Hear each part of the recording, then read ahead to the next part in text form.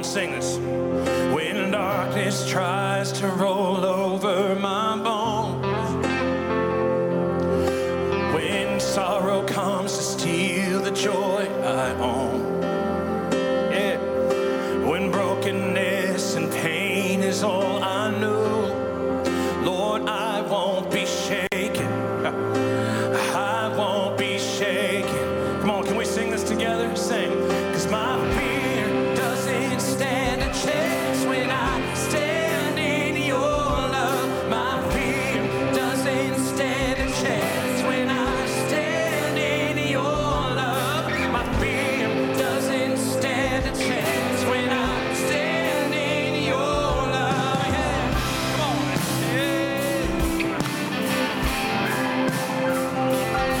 Oh, shame no longer has a place to hide. Yeah. Oh, and I am not a captive to the lies. Amen. Oh, I'm not afraid to leave my past behind.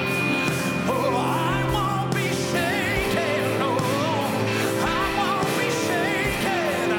Oh, yeah. 'Cause my fear doesn't stand a chance when I stand in your love. My fear doesn't stand a chance when I stand in your love. My fear doesn't stand a chance when I stand in your love. Oh, come on, 'cause there's power that can break off every chain. Do you believe that this morning? Oh, there's power that can empty out a grave. Oh, yeah. There's resurrection power that can save. There's power in your name. Power in your name. Sing it again. There's power. There's power that can break off every chain. There's power that can empty out a grave. Oh, there's resurrection power that can save. Power in your name. And power in your name. And my fear doesn't stand a chance. Stand in your love. My fear. Oh, yeah. My fear doesn't stand a chance. Stand in your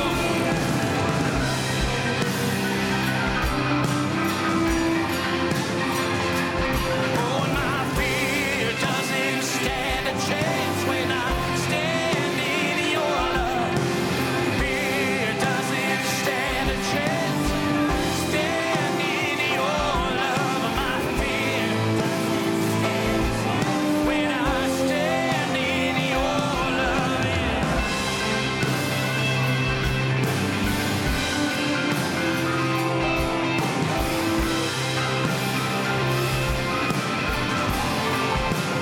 Oh, yes, my fear doesn't stand a chance. Stand in your love. Come on, somebody shout his name. Hallelujah, Jesus. Come on, somebody praise him. Yeah. My fear doesn't stand a chance when come on, I need you to help me out. And my fear doesn't stand a chance. Hey, oh, my fear doesn't stand a chance. Come on, oh yeah, my fear doesn't stand a chance. Stand in your love, my fear. Stand in your love, my fear doesn't stand a chance. Oh,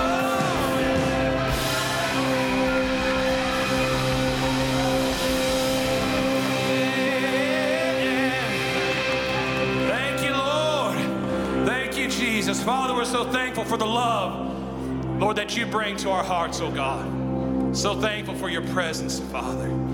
It is real and is near. And Lord, we love you in this place.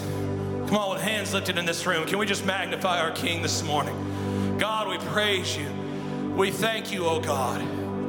You are the King that is above all kings. You are the Lord that is above all lords. And Father, we honor you this morning. We bring a sacrifice of praise into the house of the Lord today. Lord, and we lift our hands as an offering and a sign of surrender to you. Lord, we're thankful for your presence. We're thankful for the joy that you bring, for the healing that you bring. Lord, for your provision, for your faithfulness, your goodness, your mercy. Lord, we worship you. Come on, lift your voice this morning, church. Come on, can we just praise him in the sanctuary? Praise him in the sanctuary. Jesus, we worship you. We worship you. Come on, saints of God, magnify our King this morning. We worship you, Jesus. We honor your presence, oh God. We humble ourselves and lay ourselves at the foot of the cross, oh God. We thank you, Jesus. We thank you, Jesus. We thank you, Jesus. Oh, we worship you. How many believe that Jesus is all we need this morning? Amen. Oh,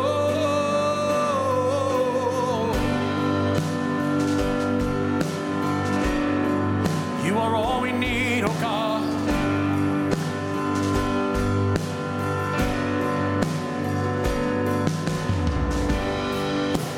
Presence is here.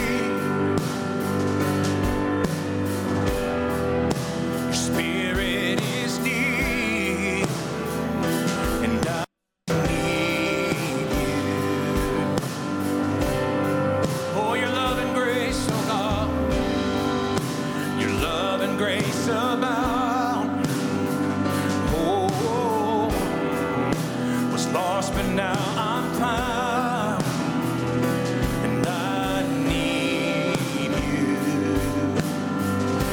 From the highest of highs, from the highest of highs to the lowest of lows, your glory will be known. Come on, lift your voice and sing, and I worship you, my King. You're the one who makes my heart to sing.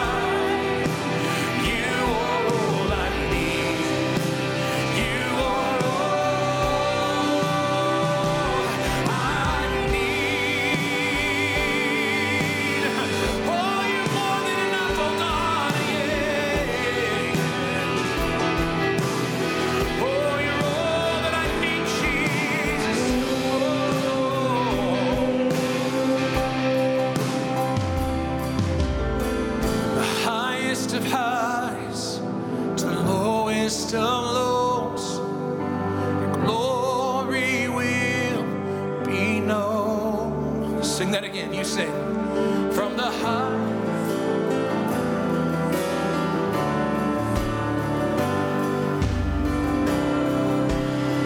Your glory will be known. And I worship you, my King. You're the one who makes my heart to sing. You are all I need.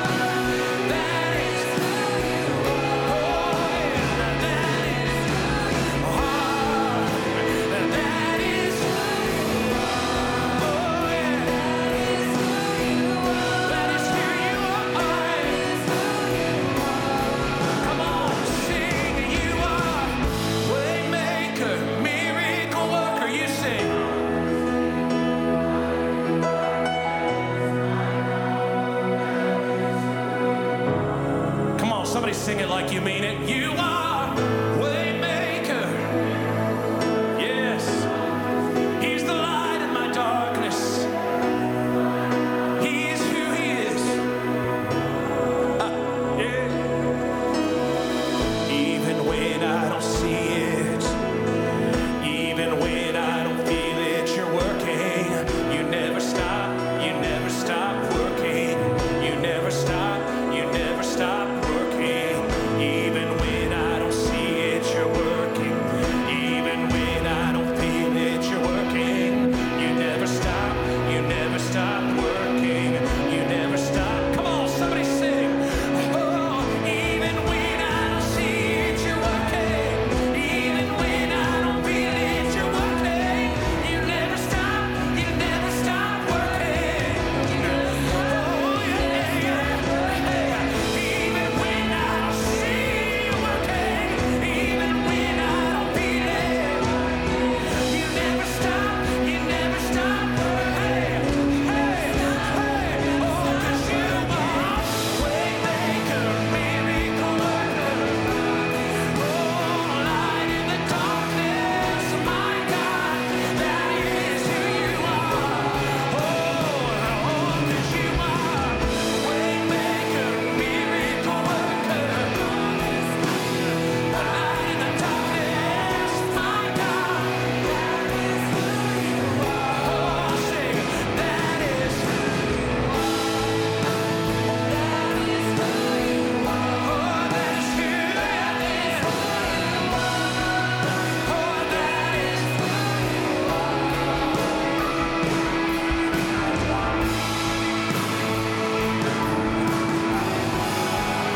Oh, that is who you are. Oh, that is.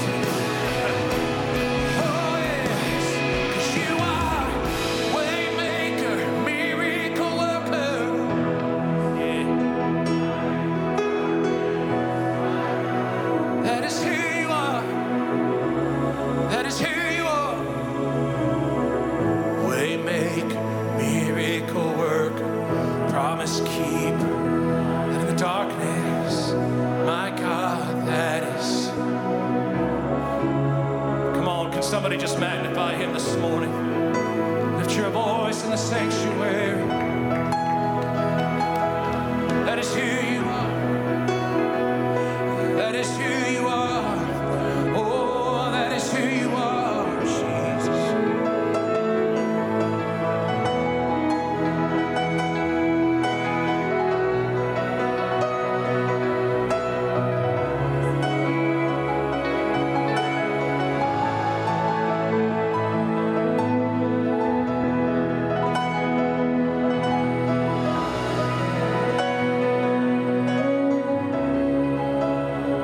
That is who you are, Jesus.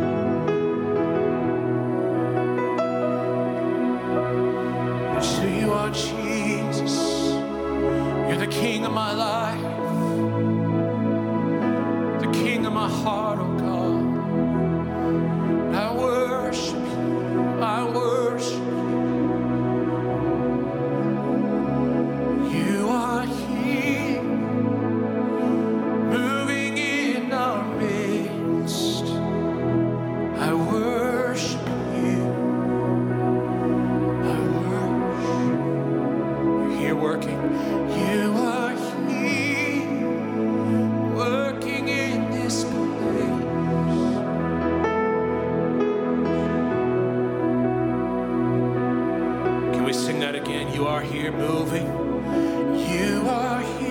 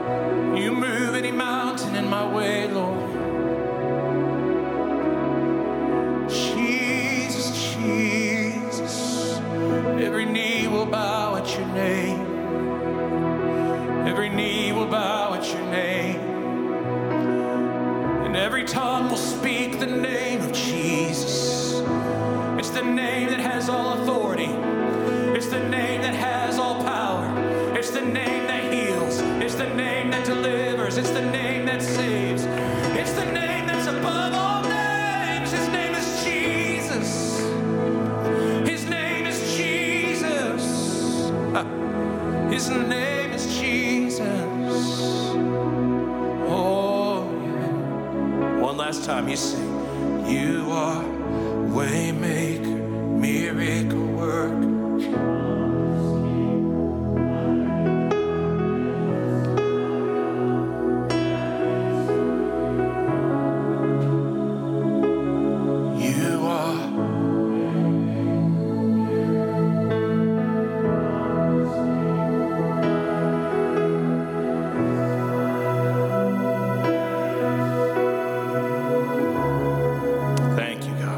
Somebody just praise him this morning. Thank you, Lord.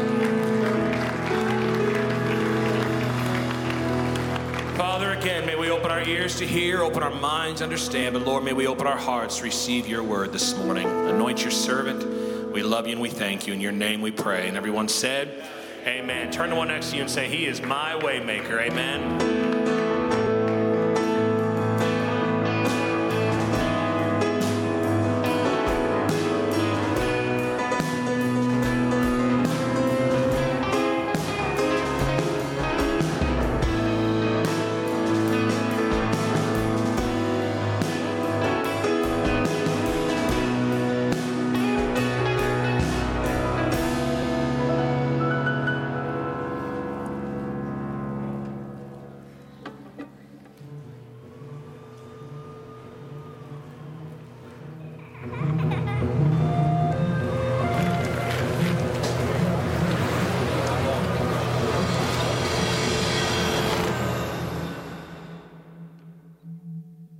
Are you listening? Our world is filled with a never-ending cycle of activity. It is increasingly harder to escape the noise. Hearing his voice allows us to grow in maturity as believers. When we quiet the noise and listen, he can speak to us. Hours before his crucifixion, Jesus prayed, "Father, if you are willing, take this cup from me, yet not my will, but yours be done." Amidst being in the final hours of his life, Jesus did not become distracted by his circumstances. Instead, he looked to the one who he knew had the answer. God is speaking to you. Are you listening?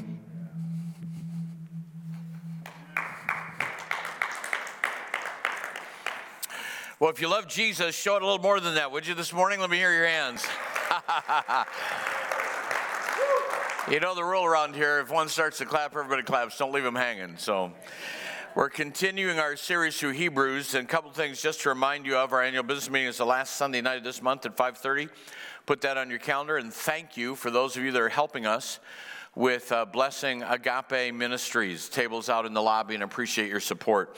This morning, Ellie Thomas is going to come and help me and quote to us the first 6 verses of Hebrews chapter 3. Jesus is greater than Moses. Therefore, holy brothers and sisters who share in the heavenly calling, fix your thoughts on Jesus, whom we acknowledge as our apostle and high priest. He was faithful to the ones who appointed him, just as Moses was faithful in all God's house. Jesus has been found worthy of greater honor than Moses, just as the builder of a house has greater honor than the house itself. For every house is built by someone, but God is the builder of everything. Moses was faithful as a servant in all God's house, bearing witness to what would be spoken by God in the future. But Christ is faithful as the Son over God's house, and we are his house, if indeed we hold firmly to our confidence and the hope in which we glory. Thank you. Give Ellie a hand this morning. Thank you, Ellie. I shared Wednesday night, the primary reason I'm doing this is to provoke some of you to jealousy.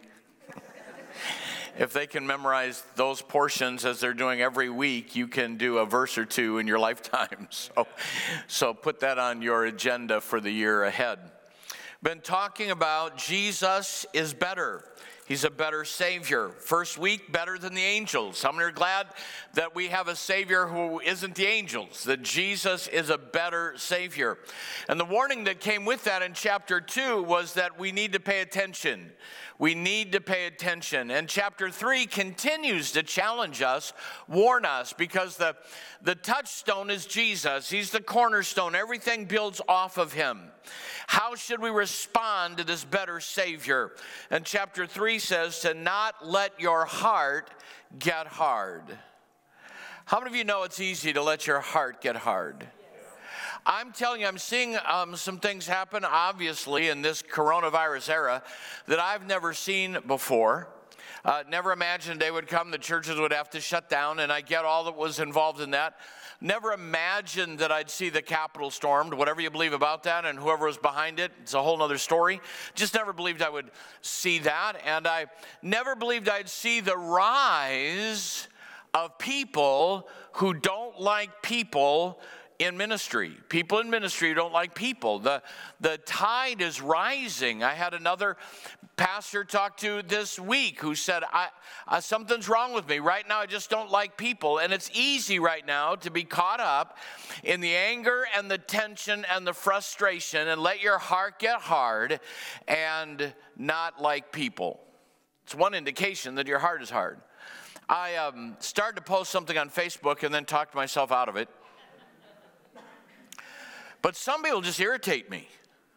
They just do. And I'm just going to tell you, I do not believe that you have the right to an opinion on everything. Some things you have no right to an opinion. Former young man grew up in our church that's gone on an alternate lifestyle, did a big blast on Facebook. Know the young man well, that most pastors are driven by money and power. And I just thought, you don't have a right to that opinion. People who aren't doing it have no right to tell those who are doing it how to do it. You don't deserve an opinion. And when you're uninformed, when you're ignorant, you don't have a right to express an opinion as though you know what you're talking about. That irritates me greatly. In case this is my therapy session right now, you're all my therapists, and I'm venting to you. There's a plague in the land of hard-heartedness. And we need to be really careful that our hearts don't get hard because of the people that are. We need to let our hearts get hard because of what's happening in our world. Christians don't have the freedom to react like non-Christians do. We do not have that liberty. We have to work really hard. And when I've shared this before, but when young ministers ask me what the hardest thing in ministry is, I said this before COVID. I think the hardest thing in ministry is to keep your skin thick and your heart soft. And if it ever was needed in Christendom, it's today. To love people, not because of them, but in spite of them, because Jesus loves them. And if your heart gets hard, it's going to affect your relationship to God. Scripture warns us over and over again. In Exodus chapter 7, verse 13, Pharaoh's heart became hard and he would not listen to them, just as the Lord had said. What happens with the children of Israel leaving Egypt and the armies of Egypt being drowned in the Red Sea? And all that happened was simply because Pharaoh let his heart get hard. The Bible says in Deuteronomy 15, if there's a poor man among your brothers in any of the towns of the land that the Lord your God is giving you, do not be hard-hearted or tight-fisted. You see, those go together. Hard-heartedness produces a miserly mentality. You'll become tight-fisted.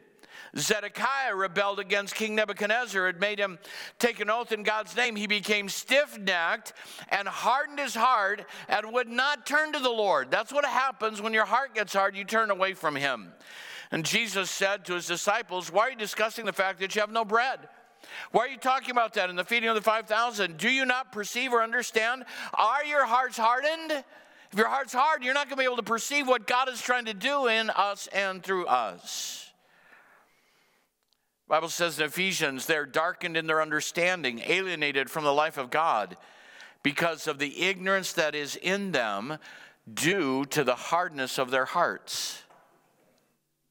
It's a dangerous thing. Do you know even the secular world recognizes the danger of a hard heart?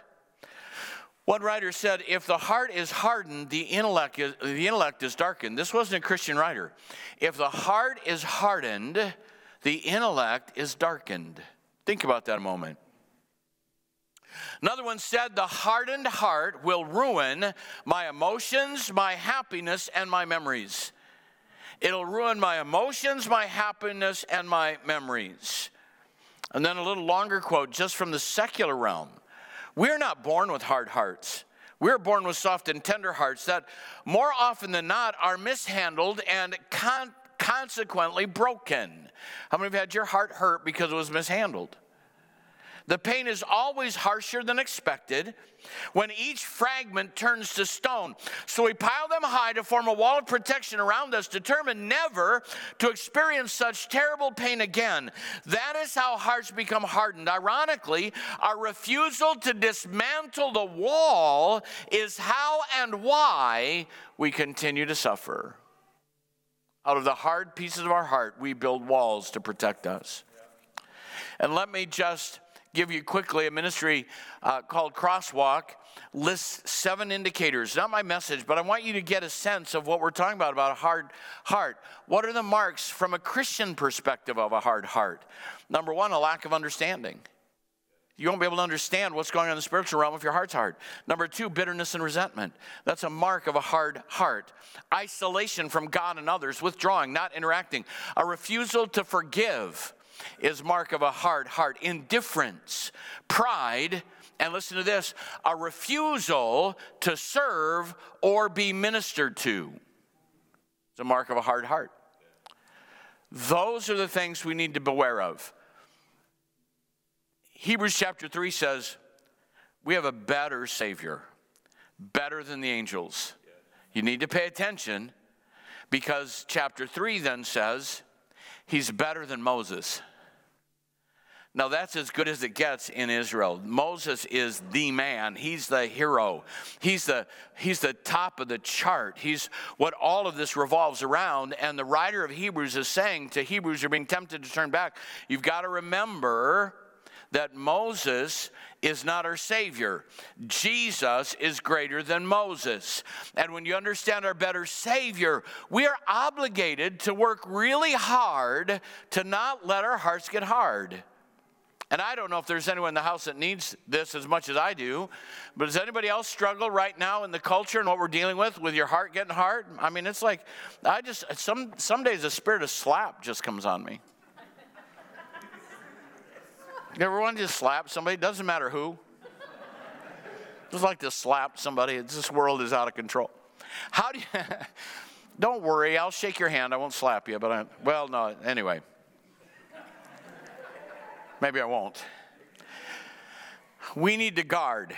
And Hebrews chapter 3 is all about how to do that. How to keep your heart soft. And if there ever was a word from God that our generation needs in Christian circles, I'm just gonna tell you. So I'm gonna prophesy to you.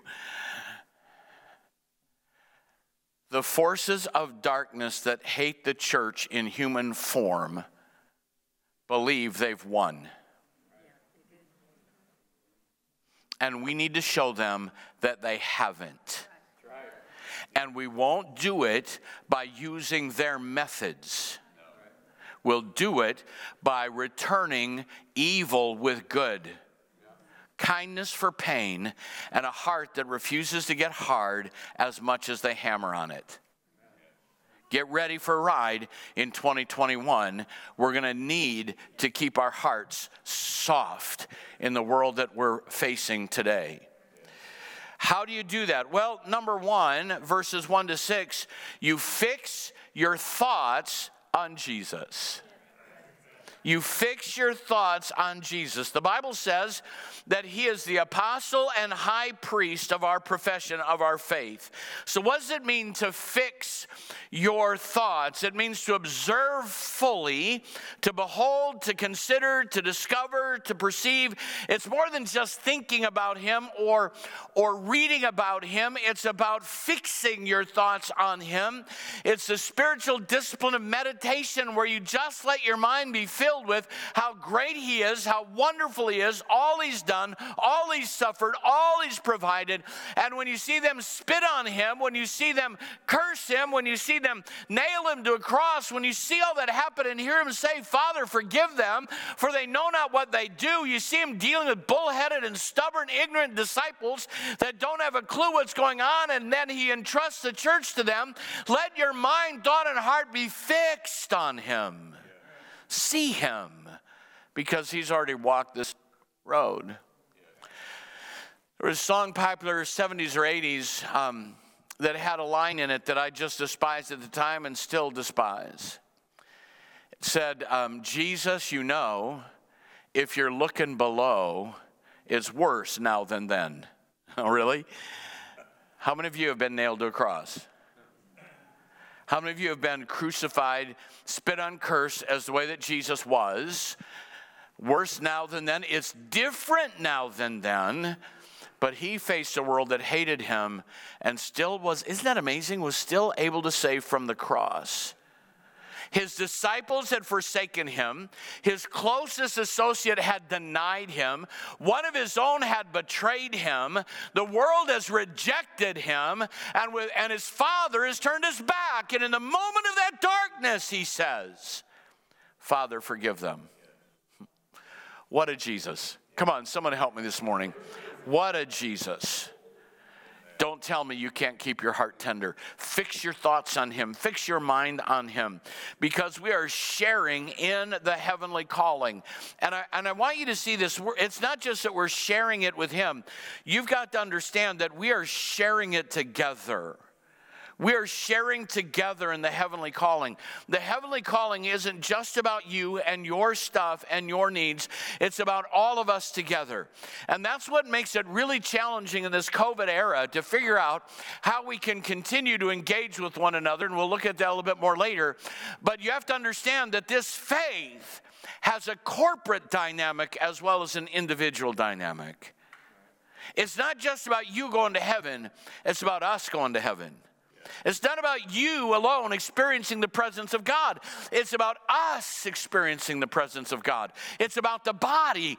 And so what's happening in our culture is the body is being fragmented and isolated and separated.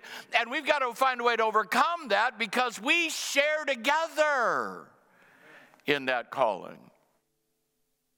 This first part of Hebrews 11 is packed with so much truth. You could meditate on it for hours at a time and never plunge the depths. He's called the apostle and high priest of our faith. What does it mean to be an apostle?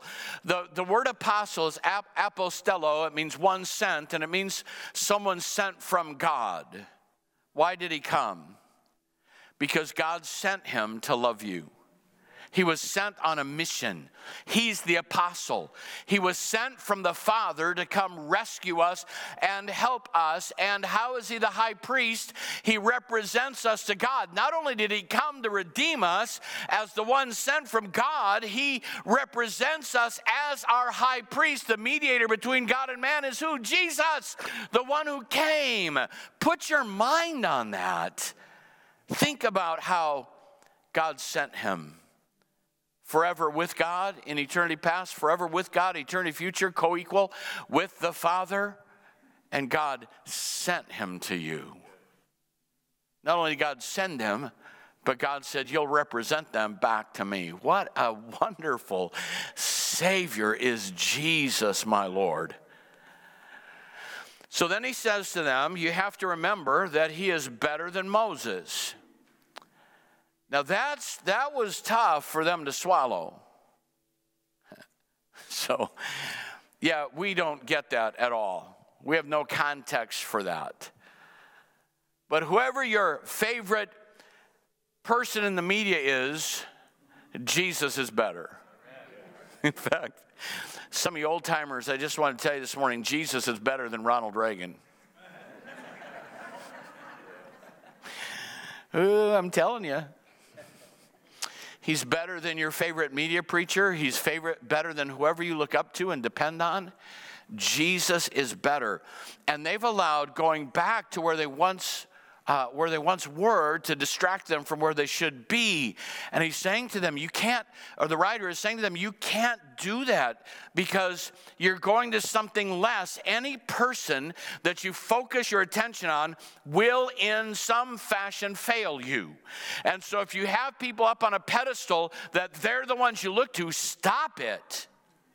Don't fix your eyes on a person. Fix your thoughts on Jesus. He's the one that we need to look to. How many are hearing me this morning? Talking about keeping your heart soft.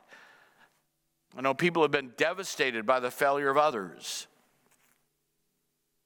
One of my, and I don't know if this offends you, I'm sorry. Not that I said it, but Ravi Zacharias. One of my heroes in apologetics, and there are charges being brought against him. And I held him in incredibly high regard. But I'll tell you what, Ravi wasn't my Savior. When the feet of flesh fail, there's the everlasting arms of the Lord that hold me up. If you see him as the apostle and high priest of your profession, he's better than Moses. So then, he reminds them, which is better? This is hysterical. If you'd read this like it really is written, who is greater, the builder of the house or the house? Duh. Well, let's think about that a minute. How many have ever seen a house that you were in awe of? There's one in Ames. I just drive by and think, wow, that must take a lot of money to live in that place. They're like that. Carol and I drove, I've shared this before, but the richest place we ever drove through was in Chicago, a particular area where every house had a sports car, a minivan, and an airplane with a runway between the houses. I just went, and I thought, what I could do for missions with that money. And God said, what are you doing with missions with the money you have? So think of that house, and now you want to build a house. And I asked you, well, who's going to build it? Well, I saw a house over on such and such a street, and I'm going to ask the house to build me a house. Now, you know that's ignorant, right? How many know that doesn't make sense? Hold up your hand. You have a second grade education. You can know that isn't what you would do. What do you want to do? You don't look at the house and say, wow, I want that house to build me a house. I want whoever built that house to build me a house. So who built Moses? Jesus did. Who's built any of the leaders that you look to? Jesus did. Using an illustration that is ridiculous to make a life-changing emphasis, that it is the builder of the house that we need to look to, and all of the heroes of faith in Scripture do not begin to compare with Jesus, who's the builder of the house. So look at what it says at the end of this section. Christ is faithful as a son over his own house, over God's house, and we're his house. How many of you want to be God's house? Okay, we're his house if we hold to our confidence and the hope in which we glory. How do you know? Watch. How do you know if your mind and heart is fixed on Jesus? You'll be confident in your faith, and you'll be steadfast in your hope. Those are the markers of people who have their mind fixed on Jesus. They maintain their confidence, and they're steadfast in their hope. Fix your thoughts on Jesus. Now, this word fix, one of the commentators I like to read commentators from 100 years ago because they're not caught up in the entrapments of the present age, and you get a little clearer sense of the text. And McLaren says that the word implies an awakened interest. What does this mean? Listen, this was powerful for me. The word fix implies an awakened interest, a fixed and steady gaze. And that is almost the alpha and omega of the Christian life. Doing that is the beginning and the end of the Christian life. So live in the continual contemplation of Jesus, our pattern and our Redeemer, is the secret of all Christian vitality and vigor. There must be no languid look as between half-opened eyelids, as men look upon some object in which they have little interest. But here there must be a sharpened gaze of interested expectancy, believing that in him on whom we look, there lie yet undiscovered depths and yet undreamed of powers which may be communicated to us. It's not a half-awake look, it's a fully awake embracing. What more can I learn? What more can I see? What more might he reveal to me? That's what the author of Hebrews is calling us to protect a hard heart. Fix your mind on Jesus. Second, you ready for this? Because this is going to get a little challenging here. I'm going to kind of step on your toes a little bit, so I'm going to ask your forgiveness ahead of time. You need to learn to listen for God's voice. You need to listen to God's voice. Verse 7 says, so as the Holy Spirit says, today, if you'll hear his voice, do not harden your hearts as you did in the rebellion. Now, it's really saying to us that we need to today to hear the voice of God. I get that. But I'm convinced from the structure of the text that there is a direct relationship between hearing the voice of God and not hardening your heart, that they run together. Communion with God is essential to keeping your heart soft. You have two choices as a believer. There's only two choices. You either hear him or you get hard. You either hear him or you get hard. You say, well, Pastor, I don't know if I've ever heard his voice. Okay, ready? I'm going to push a little bit here because I want you to get this. I don't want to hurt your feelings. But when you say to me that you never hear his voice, you're telling me you're not a believer. Because Jesus said in John, my sheep hear my voice. So if you're saying, I never hear God speak to me, then you've never really encountered him. You have a religious faith, but not a dynamic faith. Now, I'm not going to leave you there. Don't bail on me yet, but I want you to hear what you're saying. When your confession is, I never hear the voice of God, Jesus says, you're not one of my sheep, because my sheep hear my voice. So let's pursue that a little bit. You need to have a mindset that submits and obeys the voice of God.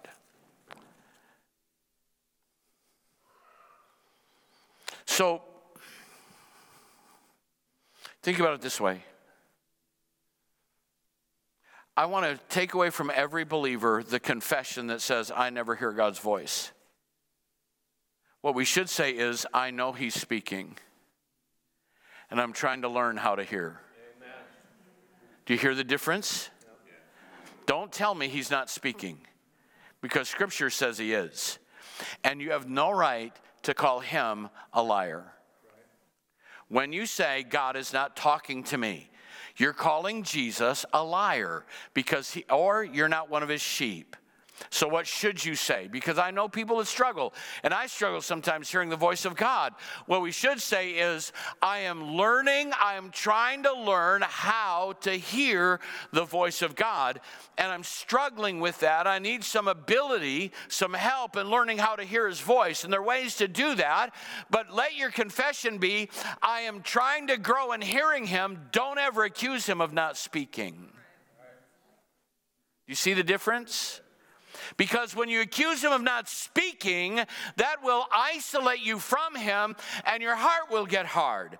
But if your mindset is, I know he's speaking, I just need to learn how to recognize his voice.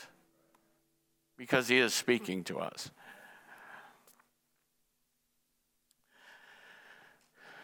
When you ignore or disobey his voice, it hardens your heart. So this section tells us that we should seek to enter his rest. Now let me talk to you about Sabbath rest and what it's supposed to be, okay? It's going to take a little bit for me to unpack this. And I know it's a little more didactic, a little more teaching than sometimes we do on Sunday morning, but there's a point here to grab hold of. Sabbath rest was more than one day a week. So those who say we're not under law and we don't have to worry about the Sabbath miss the whole point of the Sabbath. The Sabbath was made for man to worship God in a day set apart. But the Sabbath rest, do you know where that was supposed to be fulfilled? And not that they would then have one day a week, but that every day would be a Sabbath set apart and holy to God. That was in the Promised Land, because here was God's design for the Promised Land. They would go into the Promised Land, drive out the enemy, they would possess the land, and they would live free from battles with the enemy and the labor that goes with that, and be able to live openly and freely in the blessing of God. It isn't the will of God for you to live in continual battle. He wants you to live in the place of perpetual victory. That's called the Promised Land. And they couldn't enter into that. They were unable to enter into that place of rest from struggle. Why?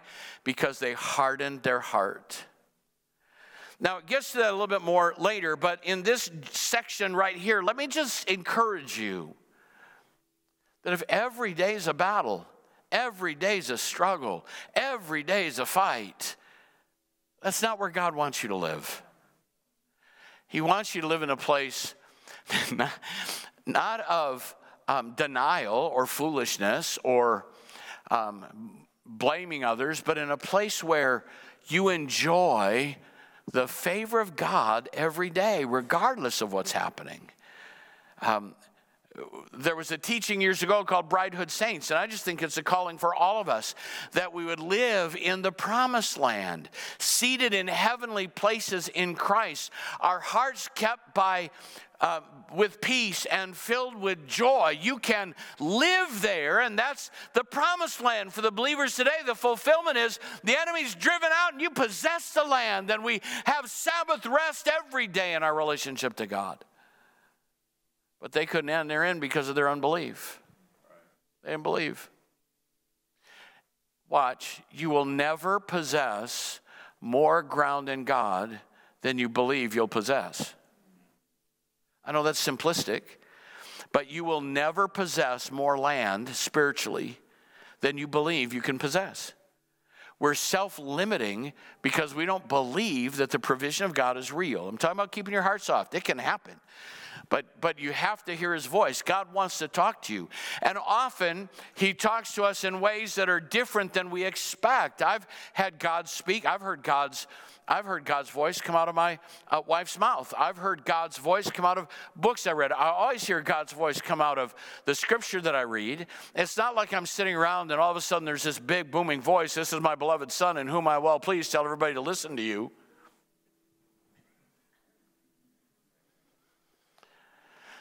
It's a quiet knowing. And he wants to talk to you. Now, if God is telling you whether you should have caramel or chocolate in your latte, you are delusional. And you need therapy. I listened to a pastor who wanted to walk in the blessing of God and hear his voice. And he walked up to his closet one morning and said, God, I'm going to trust you. What should I wear today? Which shirt, which jacket, which pants? And he said, I heard God say very clearly, I don't care what you wear. I'm your father, not your mother.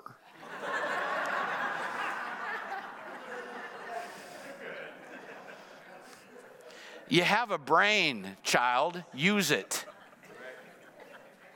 But along the way, there's a voice behind you saying, this is the way. Walk in it.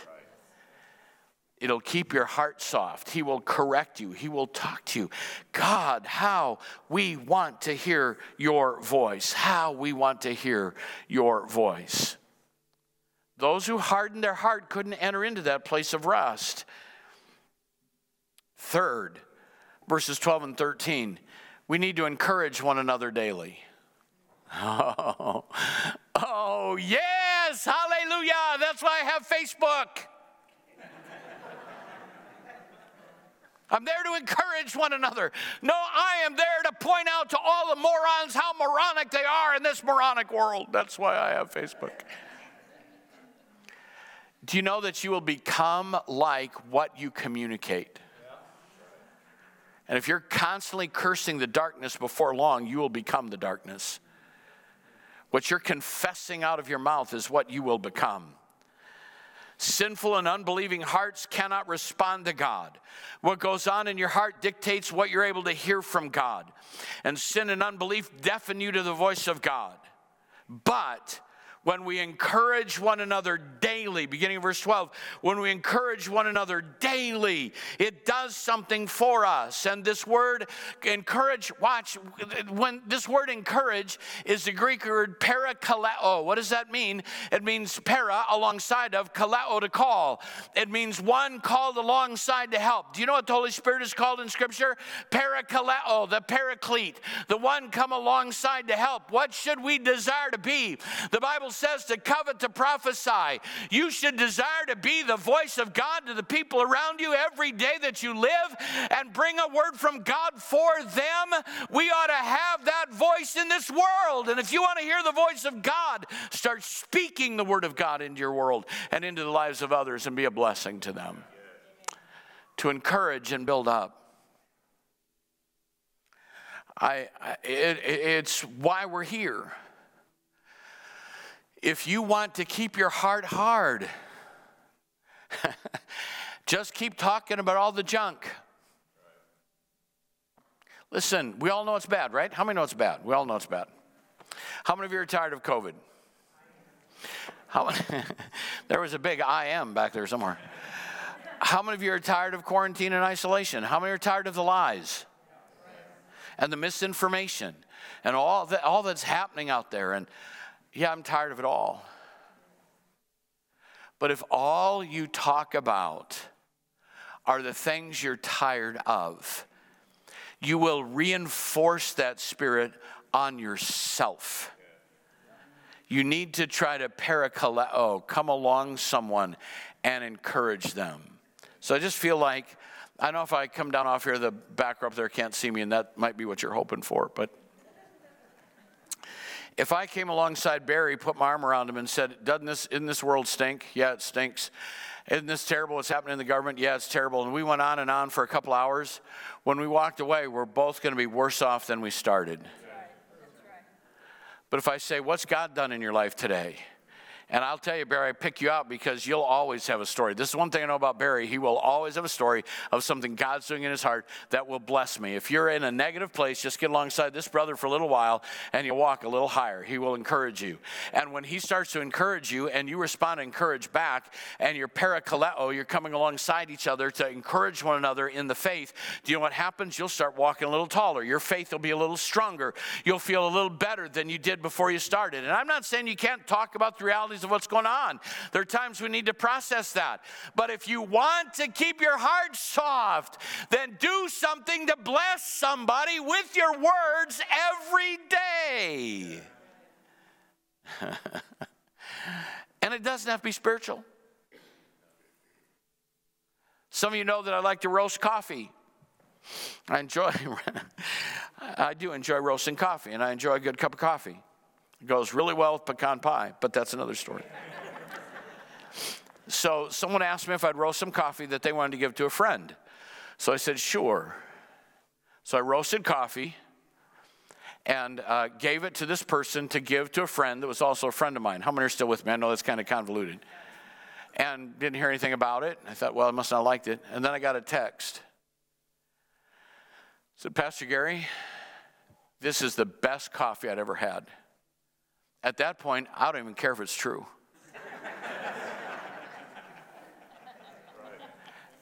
I couldn't believe, Pastor Tim, how that made my day. I blessed somebody. There's so much of my life, and I'm not going into those details, but there's so many times the devil will pile up attacks on me, and I feel like a complete loser. Why am I even getting up today? I battle that. But all it takes,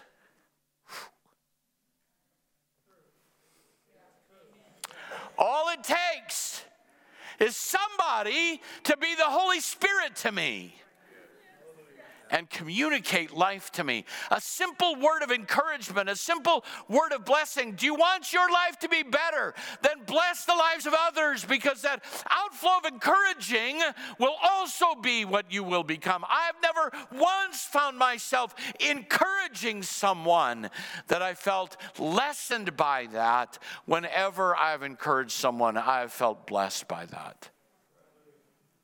I'm talking about how to not have a hard heart. Encourage one another daily.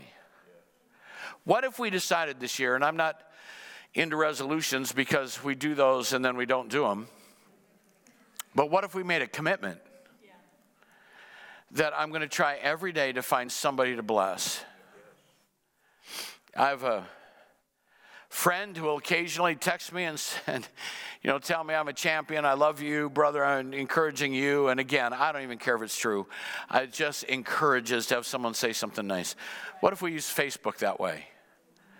What if we use Twitter that way? What if we used all the other social media platforms that way to make sure that at least once every day I encourage somebody? What would happen to our church? I know that we're isolated and small groups are hard to do right now, and we're going to find a way around that. But what if you didn't care anymore about whether the church made it happen? You just decided you're going to be a Berean encourager. I'm going to make sure I encourage somebody every day. I promise you, it'll be the antidote to what ails you.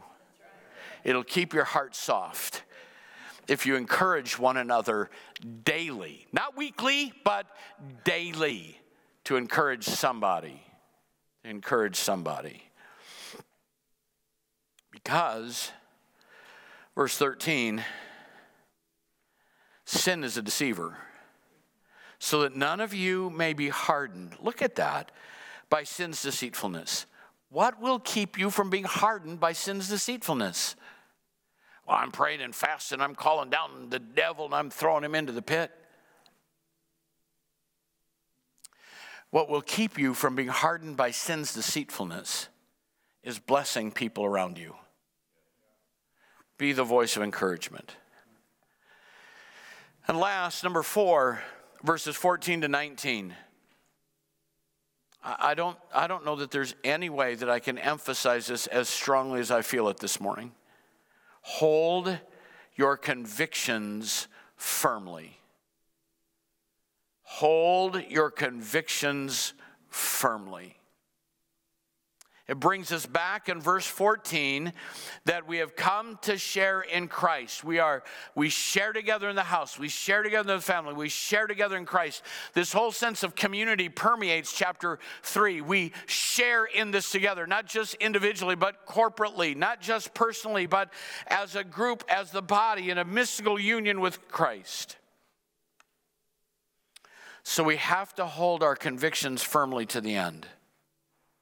Hold on tightly to the things that you believe. There are some things that we should not welcome in our hearts.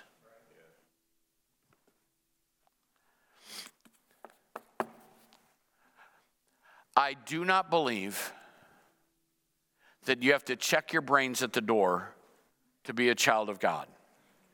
I believe in investigation. I believe in pursuing the scriptures. But child of God, listen to me. There are some things that shouldn't live in your house. Things that challenge your faith should not be allowed to live in your house. Things that create question about the integrity of God should not be allowed to live in your house. In Christian circles, we call it presuppositional apologetics. I believe that this word is true, and I don't care what garbage you throw in my front yard. I'm not allowing your doubt and skepticism to get in my house and stand on the outside because I believe that this is true. Well, what if you're wrong? Oh, no, don't even go there. I've lived this for a lot of years. And I've walked it, and I've tried it, and I've proven it, and I've tested it. And on the lowest valley I've walked, he's been there. On the highest mountaintop I've stood, he's been there. He's been there in the quiet times, the loud times, the exciting times, the boring times. And don't you tell me it isn't real. Don't you tell me it isn't true. I'm not giving you a chance to bring that garbage into my house. Don't let it come into who you are. Because that's how it started in the garden. Did God really say? Did God really say? Hold fast to your convictions. Hold them firmly. A generation, watch, was kept out of the promised land because of the unbelief of their parents. Now, I'm going to read to you in this conclusion the scriptures to catch what the author of Hebrews is talking about. Watch this. When they reached the valley of Eshcol, they cut off a branch bearing a single cluster of grapes. 2 of them carried it on a pole. I want you to put that picture in your mind right now. There's concrete, hard evidence of the blessing of God. They're carrying 1 cluster of grapes on a pole between 2 men. That is a big cluster of grapes. They carried pomegranates and figs. There they reported to them and to the whole assembly, showed them the fruit of the land. They gave Moses this account. We went into this land to which you sent us, and it does flow with milk and honey. Here is the fruit. Now I'm going to tell you something. Always believe the fruit. Always believe the fruit. Don't believe the problem. Believe the fruit. What is producing fruit? They said, the people who live are powerful, their cities are fortified, very large. Caleb silenced the people and said, we should go up and take possession of the land, for we can certainly do it. But the men who had gone up said, we can't attack those people. They're stronger than we are. And they spread among the Israelites a bad report about the land they'd explored. The land we explored devours those living in it. All the people we saw there of great size. We seemed like grasshoppers in our own eyes, and we looked the same to them. That night all the people of the community raised their voices of the assembly, wept aloud. They grumbled against Moses and Aaron, the whole assembly. If only we had died in Egypt or in this desert. Why is the Lord bringing us to this land only to let us fall by the sword? Our wives and children to be taken as plunder. It'd be better if we went back to Egypt. Why? And the Lord says to Moses after he intercedes for them, because God's going to wipe them out. But God said to Moses, I've forgiven them as you asked. Nevertheless, not one of the men who saw my glory and my miraculous signs will enter in. And you will wander 40 years in the desert till that generation dies. They couldn't enter in because of unbelief. Why? Because they ignored the fruit and they believed the report. When the fruit doesn't match the report, believe the fruit. I can't answer all the questions this world has to ask, and I can't answer all the idiots that are in the media saying things that are just mean and hateful and hurtful. But I go to my closet and I start looking at the fruit. Where did we find the grapes? Where did we find the figs? Where did we find the milk and honey? I'm going to believe. Is anyone hearing me right now? I'm going to believe the fruit.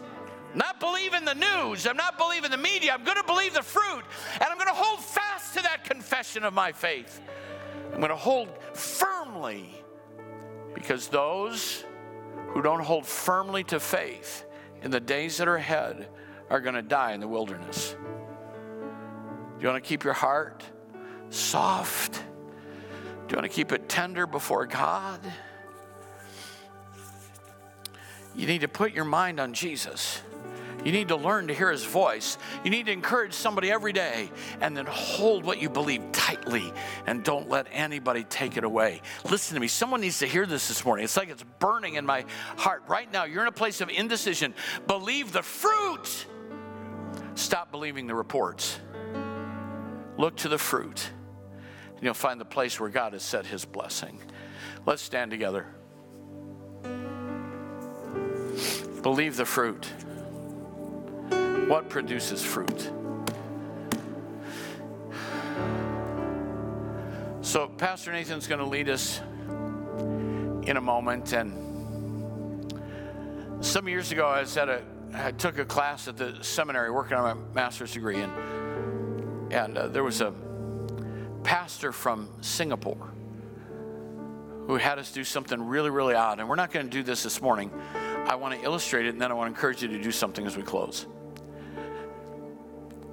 He had us all get in a room and begin to worship and write down what God spoke to us. First time it didn't work because of all the distractions, there's a whole story there. But we came apart for a time of worship. What is God speaking? And as we began to share what God had pressed on our heart, it was confirmed by others who were saying almost the same thing. I believe that God has a word for this body this morning that we should all hear.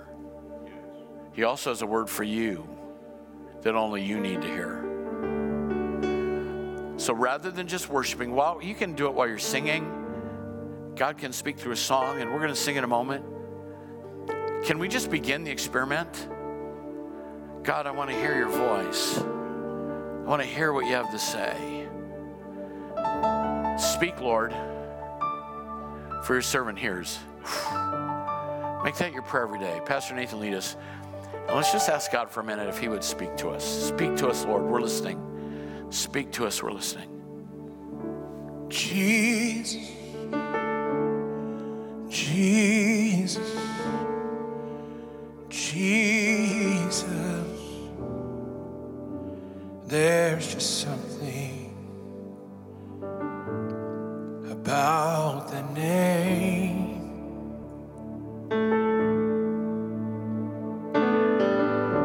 Master, Savior,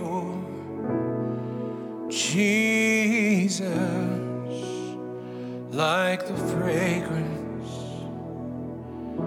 after the rain.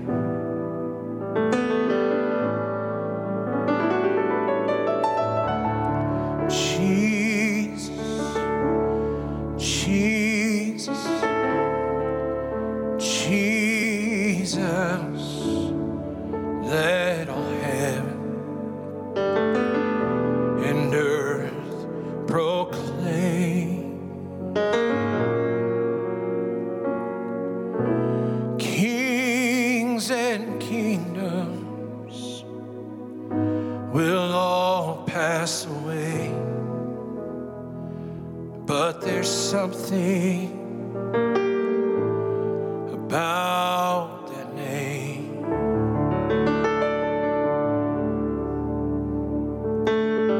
I want to do something here as we close. Heads bowed, eyes closed.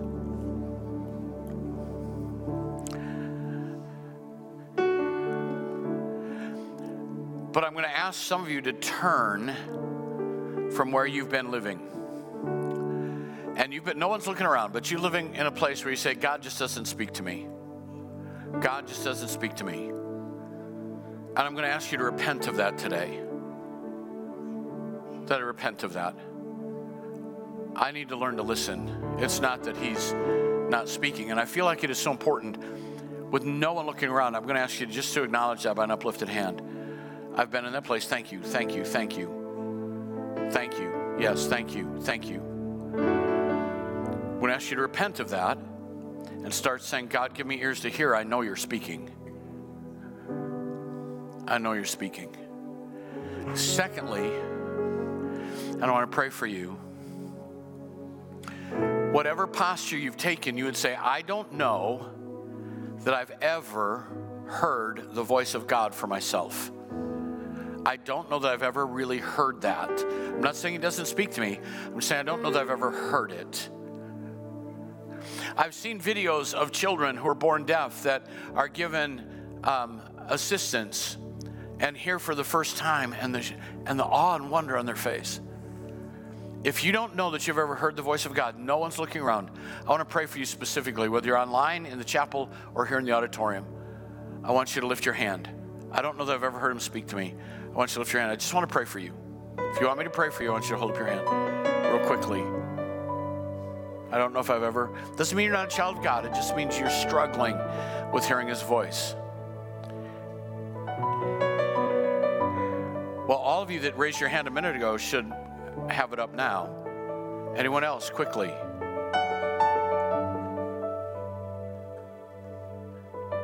Thank you. Yes. Thank you. I'm going to wait a minute. This seems to be a tough pull right here. I just want to pray for you. I don't know that I've ever heard the voice of God. Right, thank you. Hands are starting to go up. Here's what I'm going to pray. I'm going to pray that this week, in the next 7 days, that God will speak to you in such a way that it will startle you in a good way, and you'll hear Him with clarity so that you know what voice to listen for. To say, I believe God just, you might be like Samuel thinking it's Eli because you haven't learned to recognize it. I want you to be able to recognize it. Jesus, you saw the hands that were raised. And in the honesty and integrity of our hearts, we're saying right now, we want to hear your voice. I pray for those that raised their hand just now, that you will surprise them with the clarity of your voice in the week that's ahead of them. That they will hear you in an unmistakable way so that they can understand how to follow you with their whole heart. Let them, Jesus, I'm asking that you would let them, enable them, give them ears to hear in a way more clearly than they've ever heard before. And we'll thank you for that in Jesus' name. Amen, amen, amen. If you love Jesus this morning, let me hear your hands. What a great Jesus. He's better than Moses. You can be seated just for a second. I'm going to ask those of you that I prayed for, when you hear the voice of God, I'd love to hear that in an email or a text and hear your story. I'm expecting your wonderful stories of the voice of God speaking to us this week. Thank you for your support.